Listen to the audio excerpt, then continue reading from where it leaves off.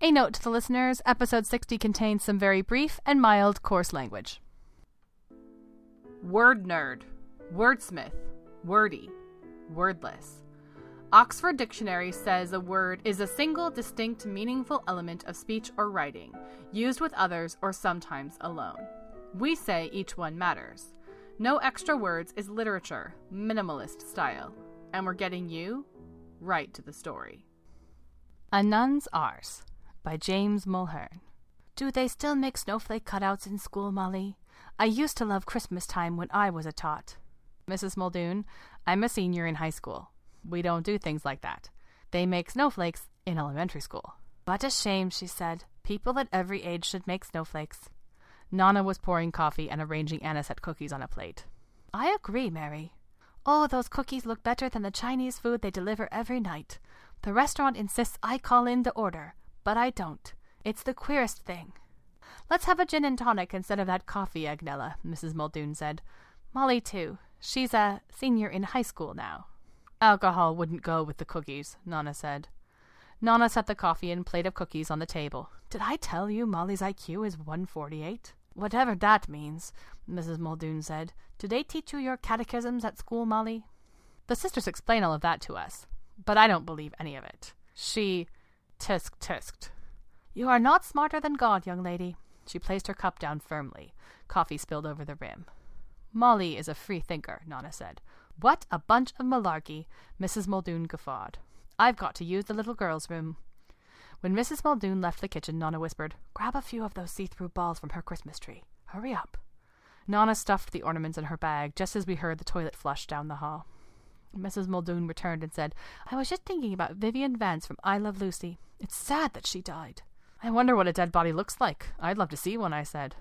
What an odd thing to desire, Mrs. Muldoon snickered. And I don't see why her death is more tragic than the death of anyone else, I answered. Do you know there's approximately 153,400 deaths per day? A little more than 100 per minute. We are all specks of dust in an enormous universe. Imagine, specks of dust. I don't even know what she's talking about. Wanting to see a dead body, too? Jesus, Mary and Joseph, Mrs. Muldoon said. Don't mind her, Mary. She's just a free thinker. I could tell her a few things to think about. Her things sounded like tings, and her think sounded like tink. We should get going. The snow is falling again, and Molly's got homework to do. I can't wait to add more ornaments to our Christmas tree, so it can be just as beautiful as Mrs. Muldoon's, I said. Yes, yes, Nana said, rising from her seat. Later, as I lay on Nana's bed doing math, I picked up the phone and dialed. This is Mrs. Muldoon, I said. Send me some pork fried rice and egg rolls in a jiffy. I'm so hungry I could eat a nun's arse through a convent gate.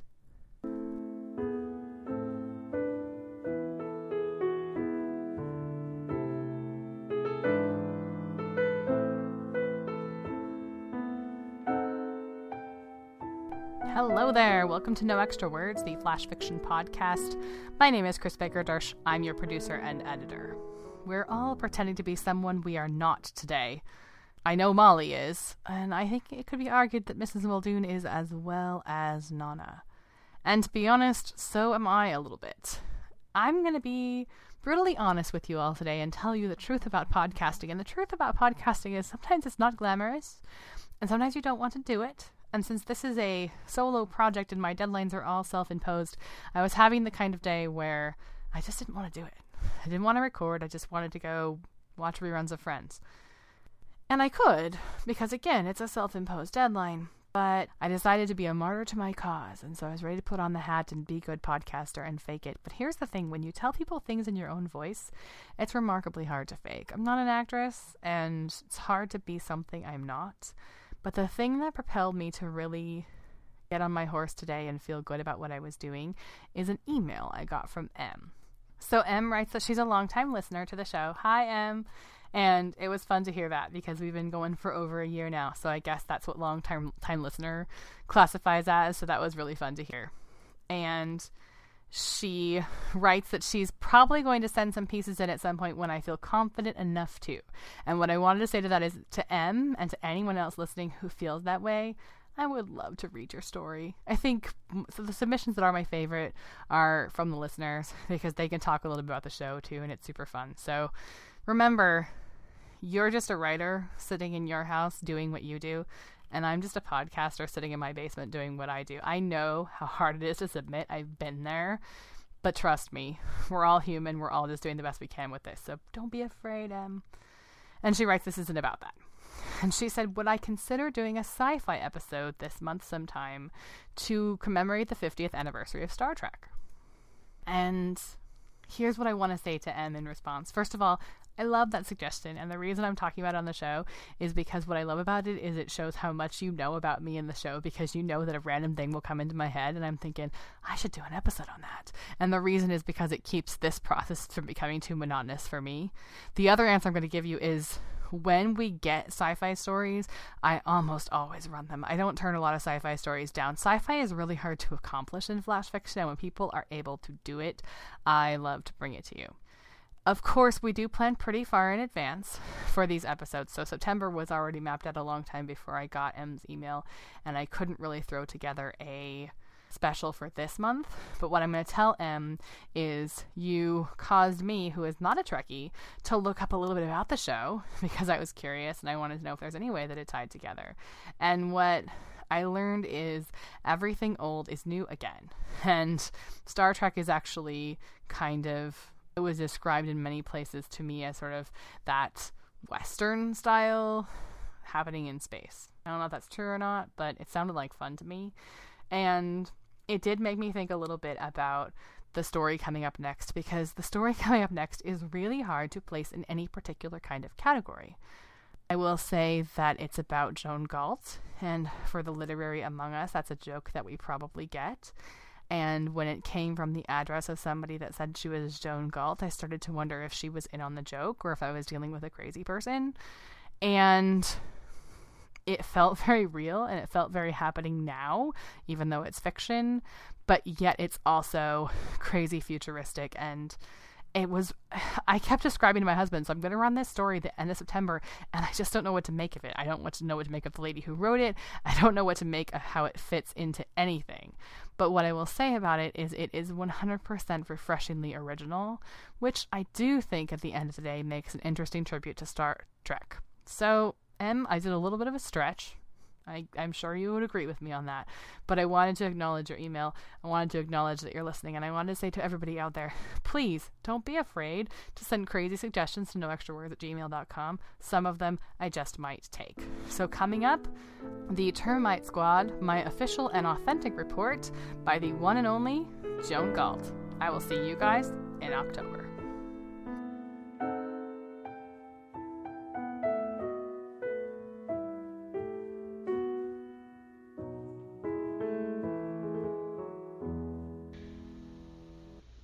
It's me. Who is Joan Galt? If you're reading this, I'm assuming Who's Joan Galt has been the #1 search term in the past 24 hours. Maybe for a whole week. Lots of interest, lots of theories. Who is Joan Galt? I'm assuming everyone is going to want to know. My light is ebbing, you could say. By now it's probably snuffed out, but you never know. Before it's extinguished completely, while I'm still able to influence what's said about me in the Twittersphere and the annals of history, which is sort of the same thing, right? I need to answer the who is she question, definitively, because I'm the only one who can. Yes, people, this is me, the real Joan Galt, not an avatar. I exist.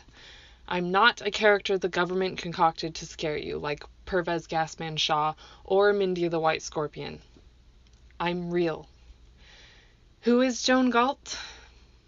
They'll say I was a terrorist, a criminal. They'll say I was a menace to society, the toxic tumor of a diseased civilization. The news commentators and twitlords will offer smart-seeming theories. They'll say I was a symbol of the national mood, a receptacle for our worst fears and impulses, or whatever sounds good at the time. They'll hashtag me evil. The truth is not what they're going to try to tell you when I'm dead. The truth is not the multimedia events they'll concoct, or the wiki entry they'll repeatedly edit to their satisfaction. The truth is, I'm just a girl who wanted the world to be a better place. My great idea. Before I came along, the ongoing success of the termite squad was built on one key assumption. Old ladies can get away with more than the average person. Ladies in general, of course, but especially old ladies, 100 years or more, centenarians, or centurions as the kids say. Have you ever met a woman born in 2000 or earlier? They like to complain. Even though life expectancy is around 104 these days? Her lost looks, her reduced pension, her ruinous healthcare costs, and she'll remind you repeatedly about how she didn't have to desalinate everything back in the day, how water used to be free, and you didn't need a wind-gathering license. Not hating on them. Old ladies are permitted to deliver soliloquies because they're totally entitled to. Just like they're entitled to cut in line. They do what they want. Very few of us complain. Of course we don't. They're old. They're adorable. The rudeness is sort of cute in a way, like a puppy. We understand. No one likes to say no to the elderly, to a frail and wizened woman who looks like your mother. No one wants to disappoint her mother. When an old lady asks for help, she usually gets help. When an old lady asks for a little favor, some special treatment, she usually gets special treatment. Even when she's wearing an end vest. My great idea was a simple idea. Keep the ladies, add the sexy.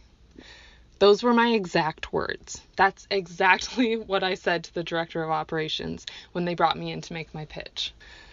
I had cashed in all my banked favors and got the meeting, the face-to-face kind, right there in Langley. I knew I had only a few minutes to get their attention and hold it. Keep the ladies, add the sexy, I said, smiling my best. I'm just a sassy little girl with a lot of moxie smile. It worked. There were perfectly good reasons at first to restrict the termite squad to centurions, to women 100 or more years old. The most obvious being that they really could die any day. Plus, everyone involved in national security knew that the elders' strategy would be detected and defeated eventually. Argentina had already started denying entry visas to foreign citizens with mobility issues, and chatter in the diplomatic community suggested that Malaysia and Turkey were considering similar anti-cripple legislation. So now termite squad recruiters were looking for high mobility centurions, ladies who didn't need a chair. But still, the bad guys were starting to put their guard up. They were on the lookout for shriveled super seniors. It occurred to me the day I got my diagnosis. Why do you have to be old to be a hero? Why can't you be a hero when you're young and vivacious and still have your figure? Keep the ladies, add the sexy. I'm 28, okay? I don't look like the usual termite. I have above average Likert stats, above average worth score. Not bragging, but thanks to a fairly extensive network of personal feeds, my profile has been shared on the homepage of some very important sites. #JustBeingReal. I dated LaDante Mook briefly, and Gareth Sparks slightly longer, and that's not to mention some of my fleeting hookups, which I'm sure you're already checking. Search away. I'm not one to kiss and post. But at this point, I guess I can reveal that I had one dreamy night with Harry Spencer. And no, I'm not kidding. Check your arm. Put in our two names plus Mumbai. You'll see. And yes, it was everything you would imagine it would be. Like one of his virtual movies, but real. #delicious. Eventually, I connected with the man of my dreams, my JJ. And those boys became nothing to me but fond memories. I wouldn't trade them. The point is, looks matter, right? Youth matters. I didn't make the rules, I just play by them. So I impressed upon the director that a potential termite's ability to gain access was what made her valuable. The more access to powerful people, the better. I told him, not many people can say no to a sweet old lady. Even fewer can say no to a sweet young one. The termite squad's director of operations, who was officially separated from his wife when I met him, totally got my message. or got me, or both, but he got it. I hope you do too. I hope you understand. We're all going to die. Some of us are just meant to be an attractive corpse. I'm kidding, but I'm not. You know what I mean? I didn't plan my life out wanting to die young. I didn't want to be a martyr. No matter how expertly you've calibrated your algo chip, sometimes life decides certain things for you. It's out of your hands. When that happens, you just have to make the best of it.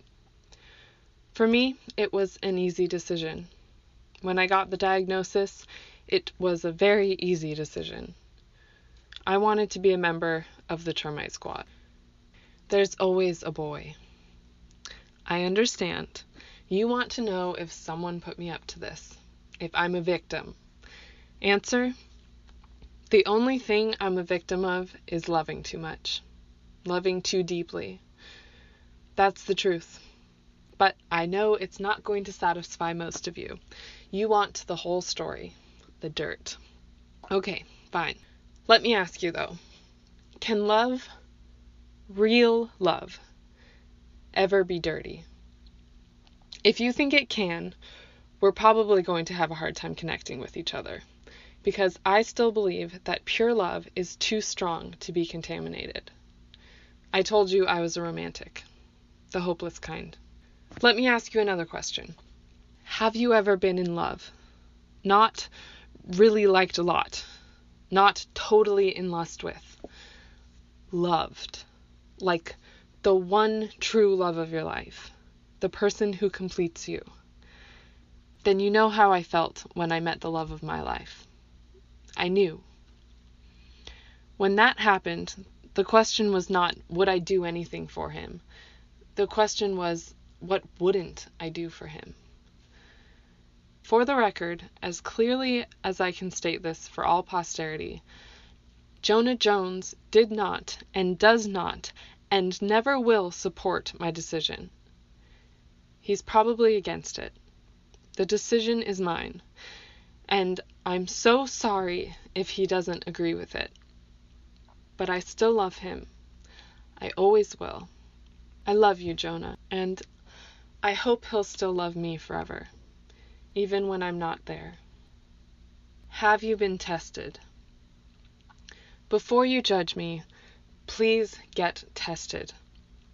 The results will almost surely be negative. The important thing is that you'll know. You won't have to live with a lingering, annoying, irritating doubt. You'll be clear on who you are and what you are, and where you're heading. If your diagnosis comes back like mine, well, I hope you'll do the right thing. Thanks for listening to the No Extra Words podcast. For more information on today's stories and contributors, or to learn how to submit your own work, please visit us at noextrawords.wordpress.com. The best support you can give the show is to recommend us to your family and friends. See you next time.